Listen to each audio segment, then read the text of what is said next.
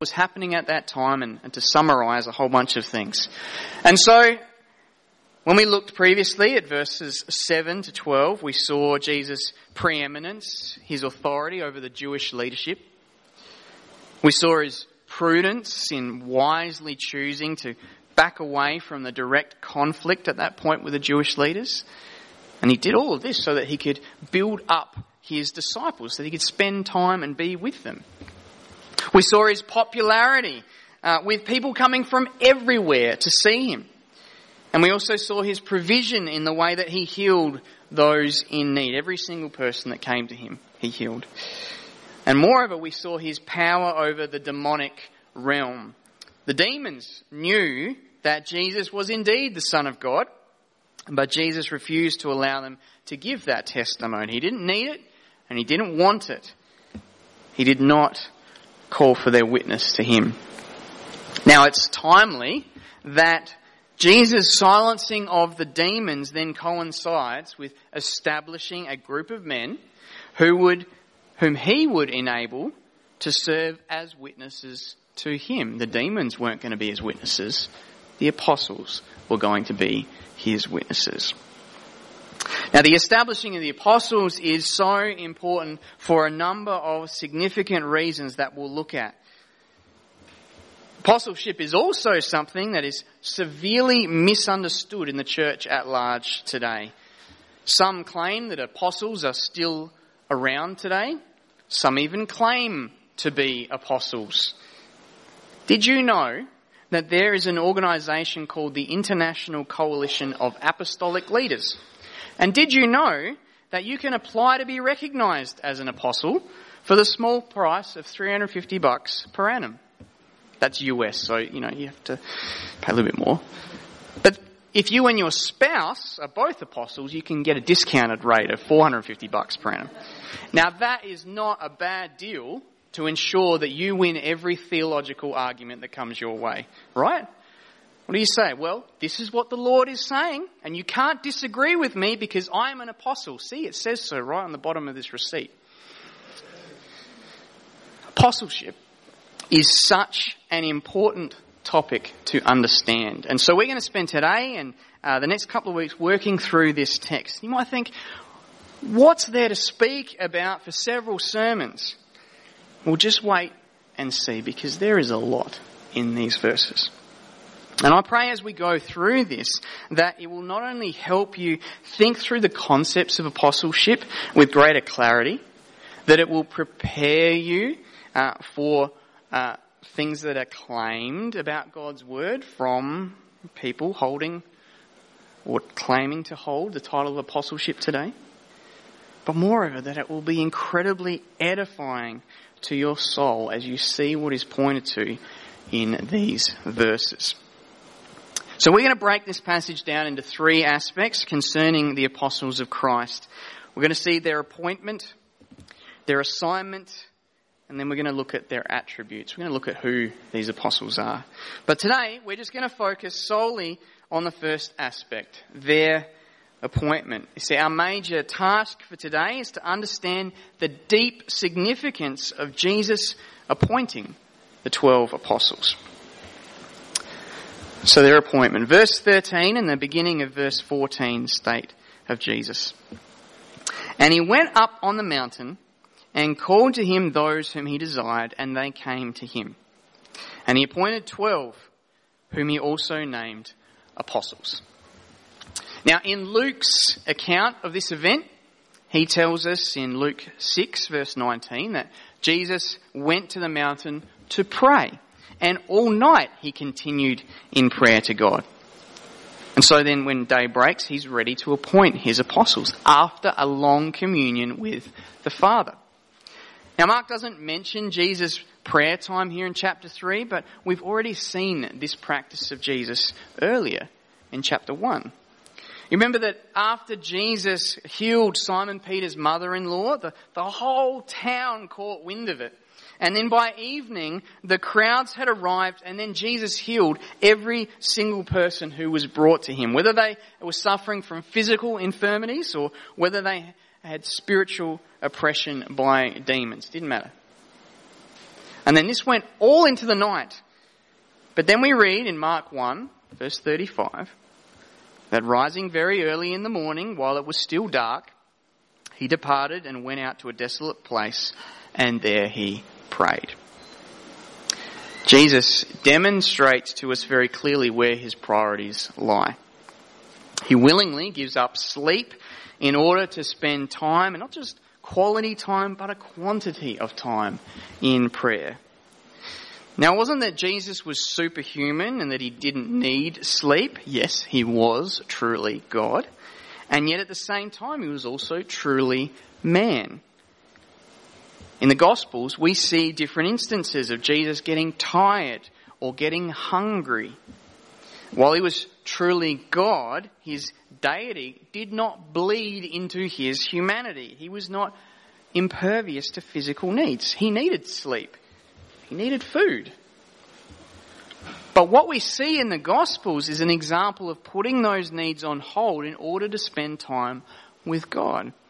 And it cost him physically to do that. To give up food meant he got hungry. To give up sleep meant he got tired. But it was a cost he was willing to pay because his desire for communion with God overrode his other desires for food or sleep.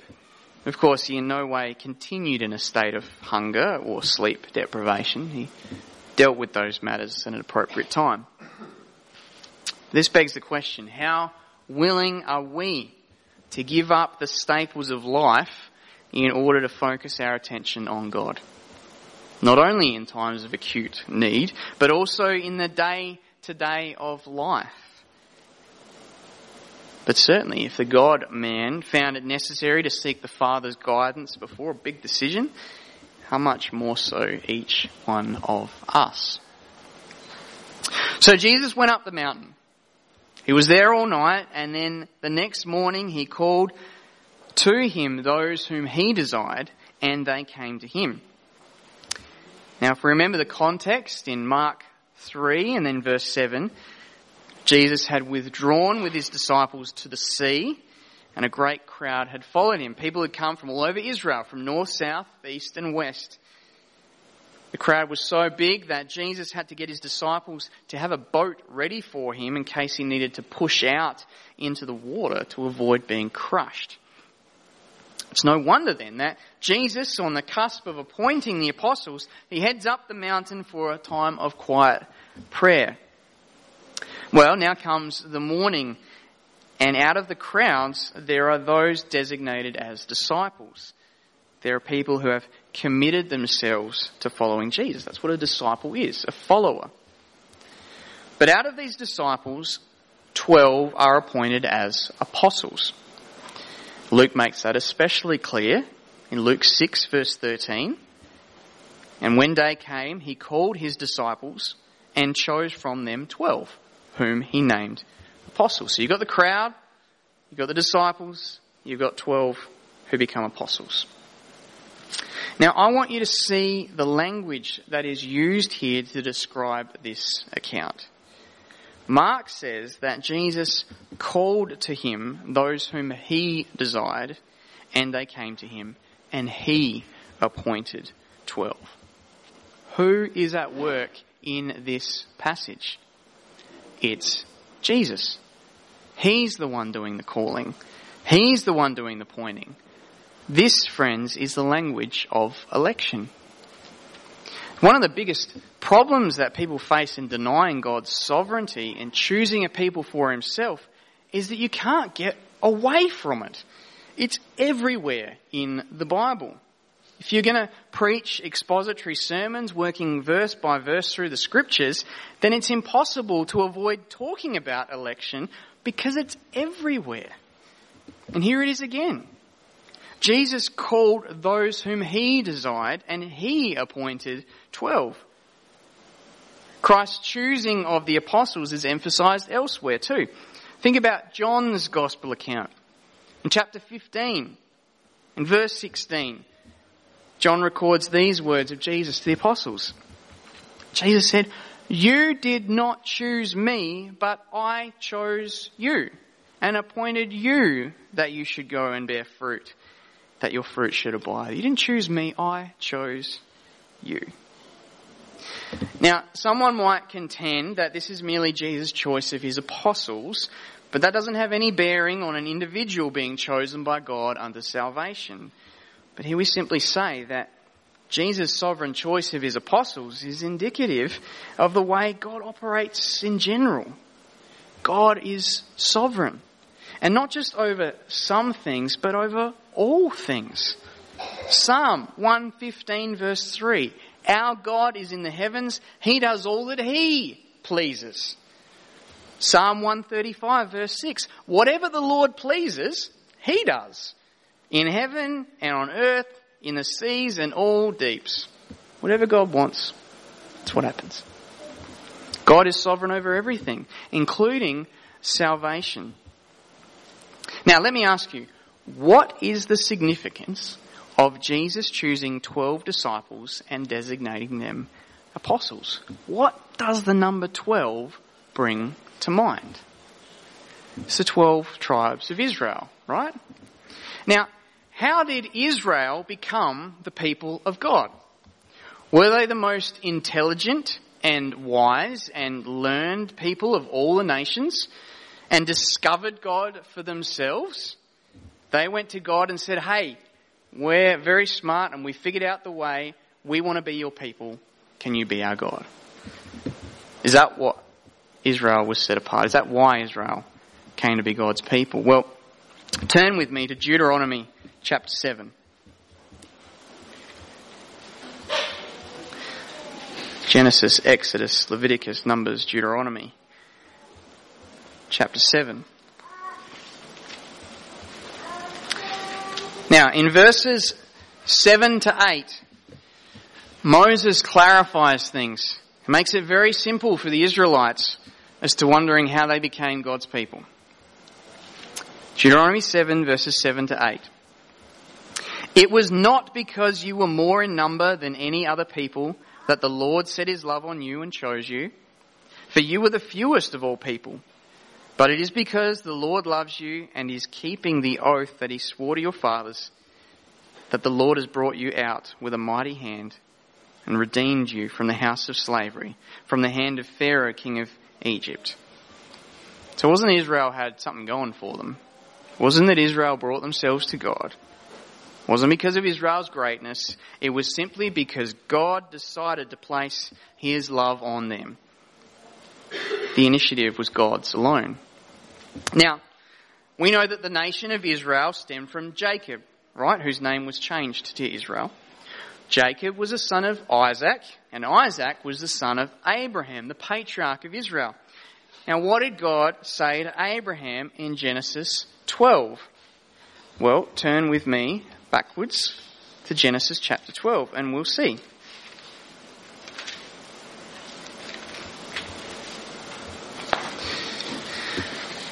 Genesis 12, verses 1 to 3. Now, the Lord said to Abram, go from your country and your kindred and your father's house to the land that I will show you. And I will make of you a great nation, and I will bless you and make your name great, so that you will be a blessing. I will bless those who bless you, and him who dishonors you I will curse. And in you all the families of the earth shall be blessed. Now Abram, whose name was later changed to Abraham, God did that as well, by the way. Abram was a pagan. He wasn't looking for God, but one day God chose him. God saved him by enabling Abraham to trust in his promises that he would have descendants through whom the world would be blessed. And of course, in the genealogies of Jesus that we looked at over Christmas, Matthew and Luke's Gospel, it's clear that Jesus, the son of Abraham, would be the one through whom blessing would come. Now, Abraham was the son of Adam. You remember Adam, the first man? Adam and Eve sinned, and then every human after was born with a sinful nature, including Abraham. And so Abraham could not have responded to God without the regenerating work of the Holy Spirit. And it's the same for every single person. We cannot turn to God without the working of God. This is the mercy of God, that he does act to save people. And this is fulfilled through the cross of Christ, where Christ came to die for the sins of his people. Now we'll see election come out again when we get to Mark chapter 4. But if you flick over to Mark chapter 4,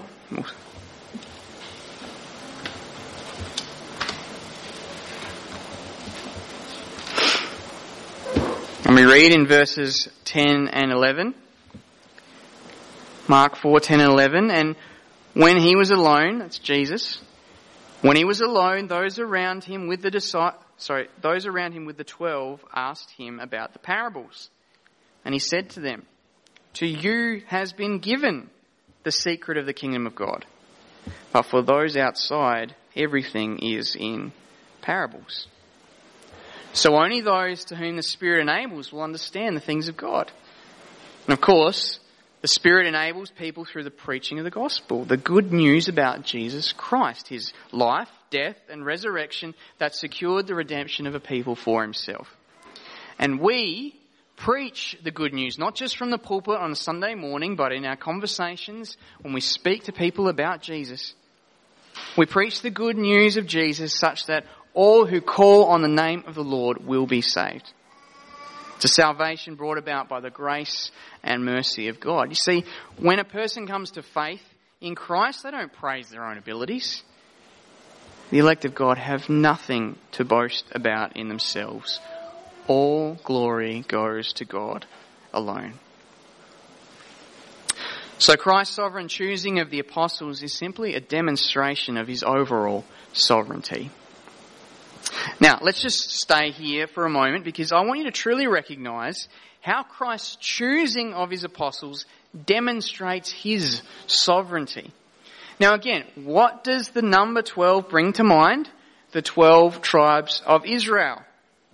Now in the Old Testament, in the days of Moses, how were the 12 tribes laid out geographically?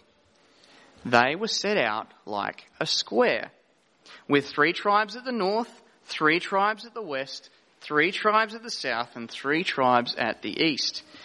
And what was at the centre? The tabernacle. And what was in the tabernacle? The presence of the glory of God. Mark's purpose in writing this gospel was to show us that Jesus is the Son of God, the eternal, uncreated second person of the Trinity. Now in Mark 1 verse 2 and 3, he quotes from the prophet Isaiah, words that are applied to the work of John the Baptist. John the Baptist came as a forerunner to prepare the way for Jesus' arrival. But the quote from Isaiah speaks of the way being prepared for the Lord. This was a statement originally concerning God and now applied to Christ Jesus. Mark wants us to know that Jesus is more than a man. He is the God-man. Within the first few chapters, Mark has provided ample evidence to back up this claim about the deity of Jesus. His healings, his preaching, his power over the demonic, the testimony of the demons, Jesus declaring sins forgiven, something only God could do. The end of chapter 2 and the beginning of chapter 3, we read about those Sabbath controversies. What does Jesus declare of himself? Chapter 2:28, he is Lord of the Sabbath. That is a direct claim to deity because God instituted the Sabbath and God alone has authority over the Sabbath. So now, when we come to the choosing of the apostles, the gathering of 12 men around him, 12 men who symbolize the 12 tribes of Israel, we have an incredible statement that Jesus is God in the flesh. He is the tabernacle. In the choosing of the 12, we see vividly what the Apostle John declared in John 1:14. And the Word became flesh and dwelt among us, and we have seen his glory. Glory as of the only Son from the Father, full of grace and truth. The word dwelt there means tabernacled. As God's glory dwelt in the centre of the camp of Israel, so God's glory dwelt in the centre of the 12 apostles. There should be no mistaking here that Jesus Christ is God. But there's more here too. The gathering of the 12 is also a symbol of the new exodus that Jesus was bringing. When God delivered Israel out of bondage to slavery in Egypt, he established the nation around his presence at the centre of the tabernacle. But it was clear right from the start that they could not abide by God's presence. The Israelites would not be able to follow God's commands, God's standard for holiness. They would sin and they would have to be exiled. In Deuteronomy, Moses, the whole book is Moses preaching to the Israelites on the cusp of entering the promised land. And in chapter 31, God speaks to Moses and he declared to them of Israel's imminent failure. They knew that obedience meant life in God's presence and disobedience would mean exile from God's presence. But God declares to Moses before they even enter, they're going to stuff up. Deuteronomy 31 verse 16, "And the Lord said to Moses, Behold, you are about to lie down with your fathers. Then this people will rise and whore after the foreign gods among them in the land that they are entering. And they will forsake me and break my covenant that I have made with them." So God's making clear to Moses that exile was inevitable. The people would sin and bring down God's judgment upon them. However, that did not extinguish God's promises to Israel that he would be merciful and that he would bring the people home. When we read the history of the Old Testament, that's exactly what happened. God brought Israel into the promised land. They sinned. He exiled them, sending them away to Babylon. But after a time, he brought them back. This was a new exodus. However, this physical return was lacking. Israel did not return to the glory days under David and Solomon. God's presence did not return to the temple because the people kept on sinning. And it demonstrated clearly that without God's intervention, people would never change. The cycle of exodus, sin, exile, exodus, etc. would simply continue. And so we see that the prophecies of the Old Testament pointed towards something far greater. So we've already seen in Mark chapter 1, the prophet Isaiah spoke of a time when the Lord would arrive to rescue his people. But this rescue, this deliverance, this exodus would be far more than a physical deliverance. The people of Israel were physically redeemed from slavery, but their hearts were corrupt. They kept on sinning. This is what the exodus of the Old Testament points towards, a spiritual deliverance. Now turn with me back to the Old Testament to the prophet Jeremiah. If you find Psalms, turn to the right.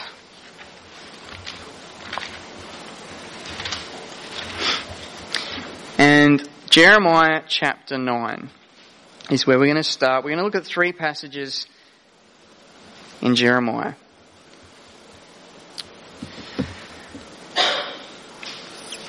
Jeremiah 9, the prophet highlights the spiritual problem the nation of Israel faced.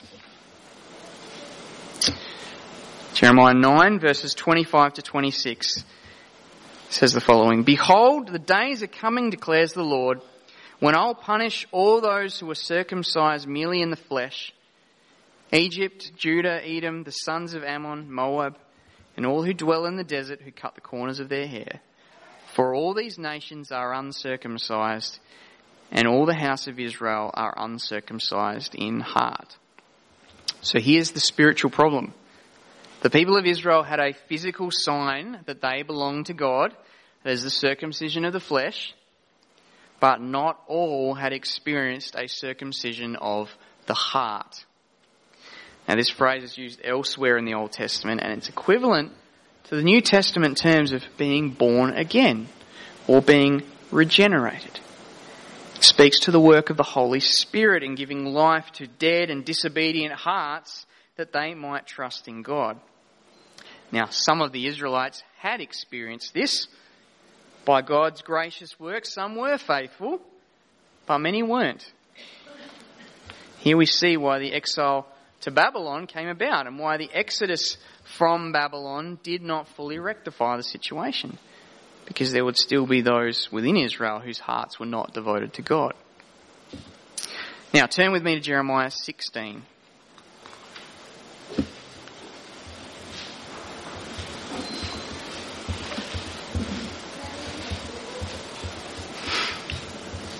Now, if you're hearing these things for the first time and getting blurred in the bigger picture, feel free to come and speak to me afterwards or at any point.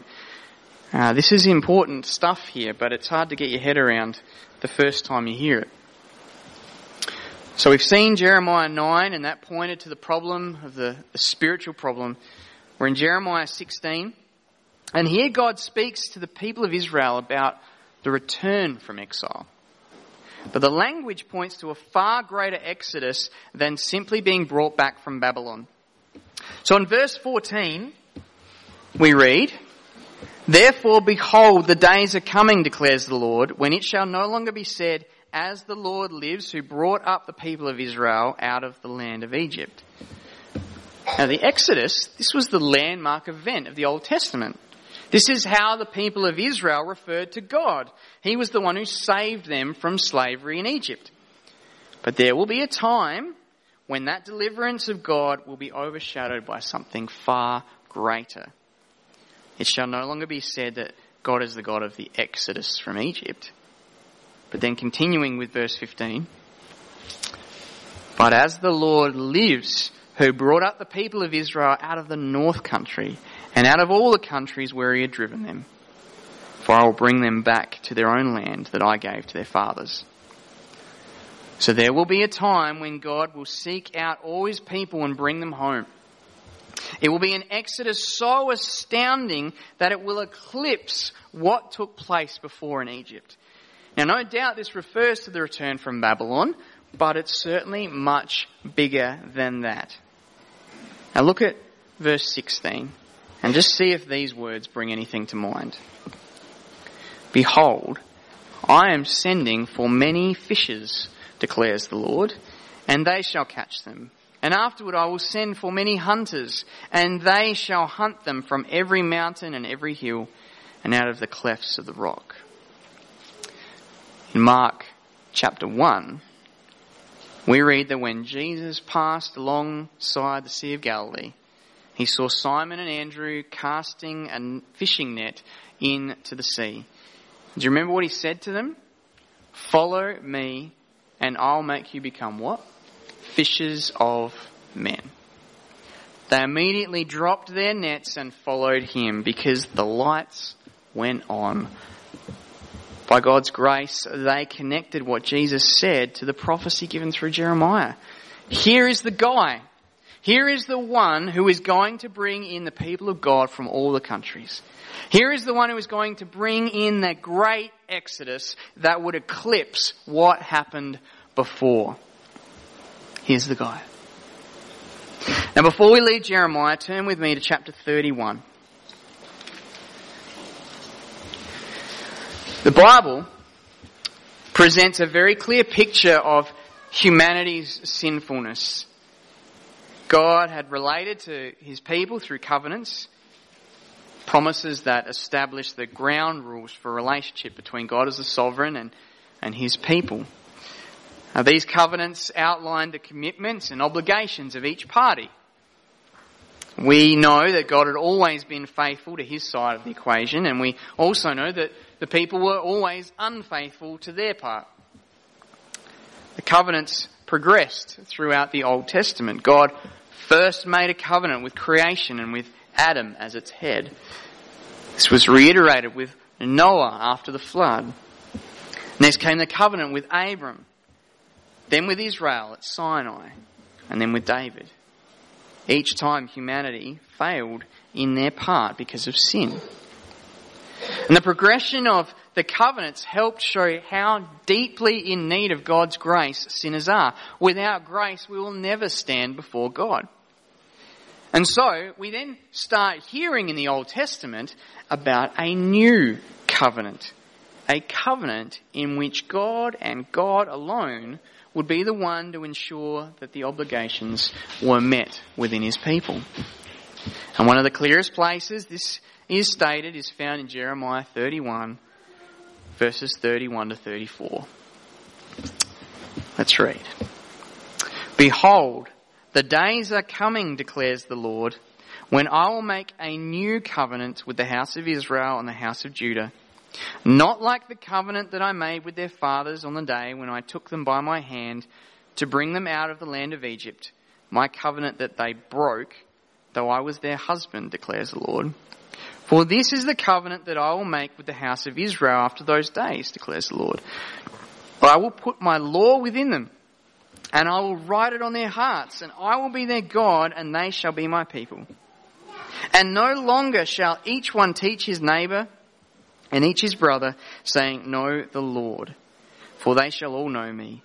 From the least of them to the greatest, declares the Lord, for I will forgive their iniquity, and I will remember their sin no more.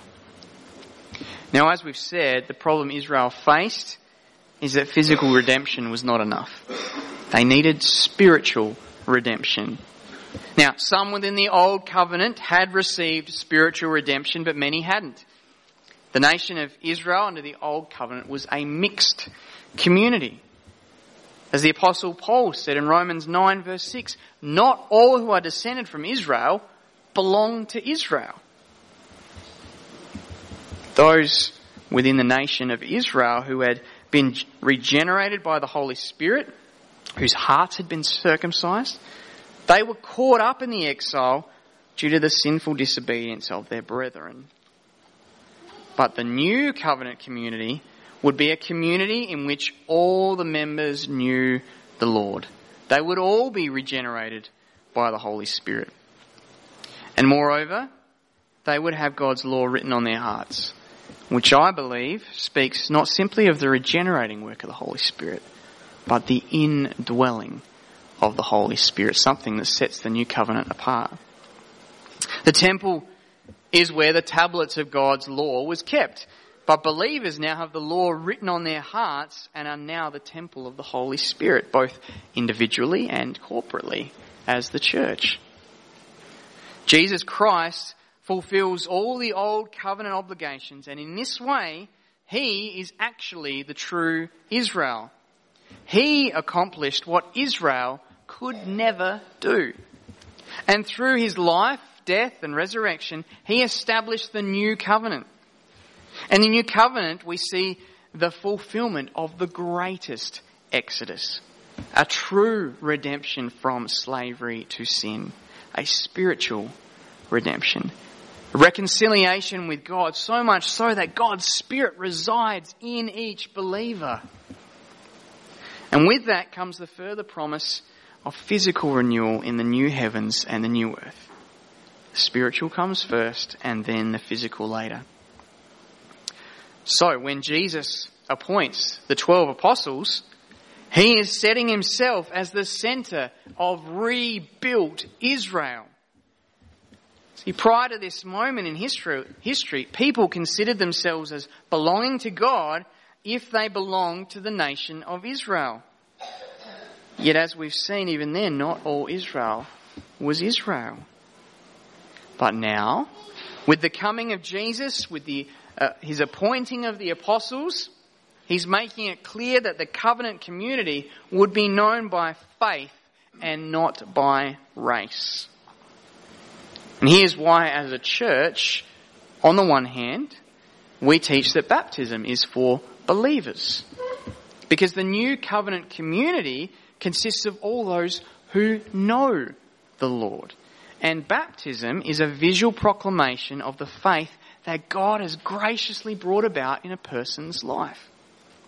Unlike the Old Covenant community, the church is not a mixed community of believers and unbelievers. Membership in a church is based on profession of faith in the Lord Jesus Christ. But this is also why, as a church, on the other hand, we don't teach that there is this dramatic continued distinction between Israel and the church. This is what's referred to collectively as dispensationalism. Now, it's not that the church has simply replaced Israel as the people of God. No, Jesus Christ is the true Israel. He fulfills all the obligations that the nation of Israel failed to do. Jesus is the true Israel. He is the true Son of God. But now, all those who trust in Christ are then partakers of the blessings that Christ has brought about. The people of God, the true Israel, are now those who find themselves united to Christ, whether they be Jew or Gentile. The 12 apostles were Jews, but it was no longer their ethnicity which saw them included in the people of God. It was their connection to Jesus. The church is the new restored Israel only so much as it is found in Jesus Christ. So I hope you can now see there is a tremendous amount of significance in the action of Jesus to choose and appoint his 12 apostles. This is not just some number that he picked out of his head. It's not that he liked symmetry. There is far more going on in this action than we might see at first glance. We're not fully done yet. Our time's almost up. Let me just spend a few minutes on apostleship itself. This is just in wrapping up, really.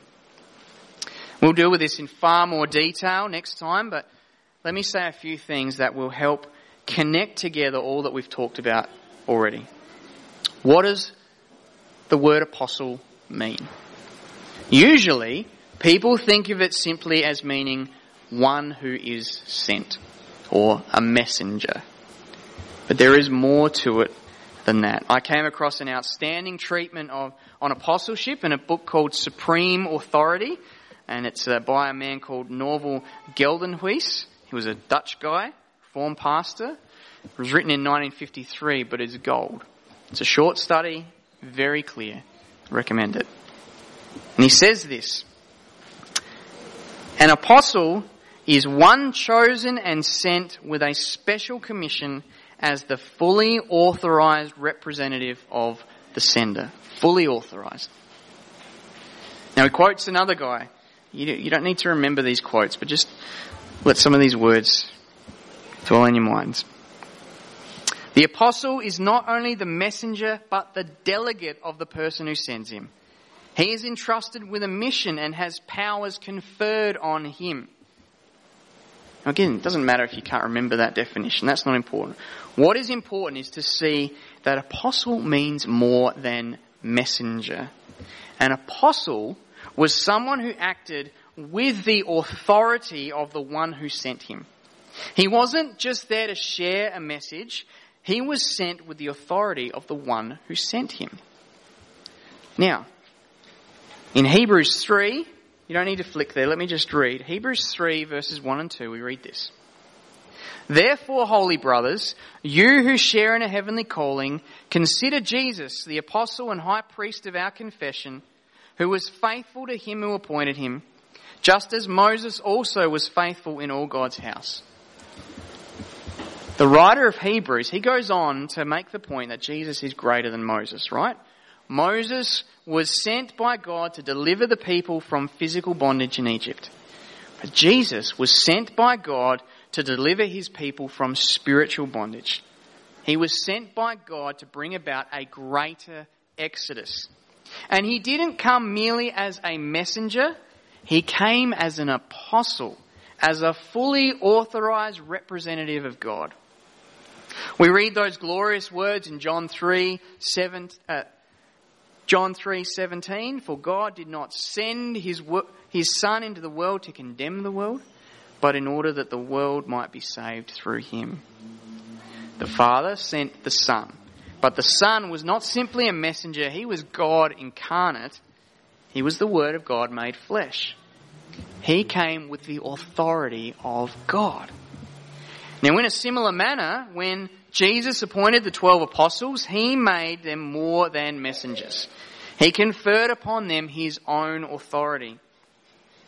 Now, I don't know whether you've thought about that before when you've considered the apostles. I don't know if you've thought much about their authority. We tend to disparage them as men who didn't quite get things, as men who were kind of thick-headed and prideful. And in the gospel accounts, we certainly do see moments of that. And that's why they're often referred to in the gospels as disciples, because they're still learning. They're sitting under Jesus at that point. In fact, that's part of the reason why Jesus appoints them. And we'll see later in this section that Jesus appoints the 12 so that they might be with him. They are disciples in the gospel accounts. But after the resurrection and ascension of Christ, we see their supreme authority in the book of Acts. They are truly Christ's representatives. And in the pages of the New Testament, which were written either directly by an apostle or with intimate connection to an apostle, we have the authoritative and sufficient Word of God revealed to us. A better understanding of the authority of the apostles will ensure that our view of the apostles in the gospel does not translate to our view of the apostles either in Acts or in the writing of Scripture as a whole. See, it's a sign of integrity that the apostles even included their moments of misunderstanding and failures in the gospel. We have an inerrant and infallible word through the authority of the apostles and ensured by the inspiration of the Holy Spirit. And so when we recognise the authority of the biblical apostles, we also recognise that it's quite an audacious claim for those who lay hold to the title of apostle for themselves today. But we'll deal more with that next time. In Christ's appointing of the 12 apostles, we see not only Christ's authority, but we see the authority conferred upon these 12 men. Next week we'll look more deeply at what it meant to be an apostle, but for now let's just simply rejoice in all that Christ's appointment of the apostles means. It means the promises of God are fulfilled. It means that we can become members of the new covenant community through faith by grace. And it means we have reassurance of all of this because God's word has been written by Christ's representatives who carried his authority and were enabled by his power.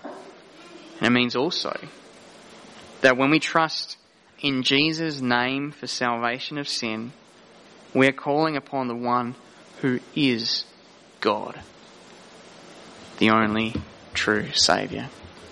Let's pray. Lord, we thank you for your grace and your mercy towards us in the sending of your Son, Jesus, the true apostle, the true Israel who fulfilled all the covenant obligations that we never could. Father, we thank you for the new covenant that is brought about by Christ's blood shed for us. We thank you that you draw us to yourself and you draw us into a people collectively. We just thank you so much for this. We thank you for what we have seen today about apostleship. We thank you for the clear testimony that is to Jesus as truly God. We also pray that you would help us in our understanding of apostles as we see their authority and as we submit to the word which was overseen by them. We pray this in your Son's name. Amen. We're going to stand and sing in Christ alone, and as we do so, we have time to reflect upon God's work of salvation and as we head into a time of celebrating the Lord's Supper.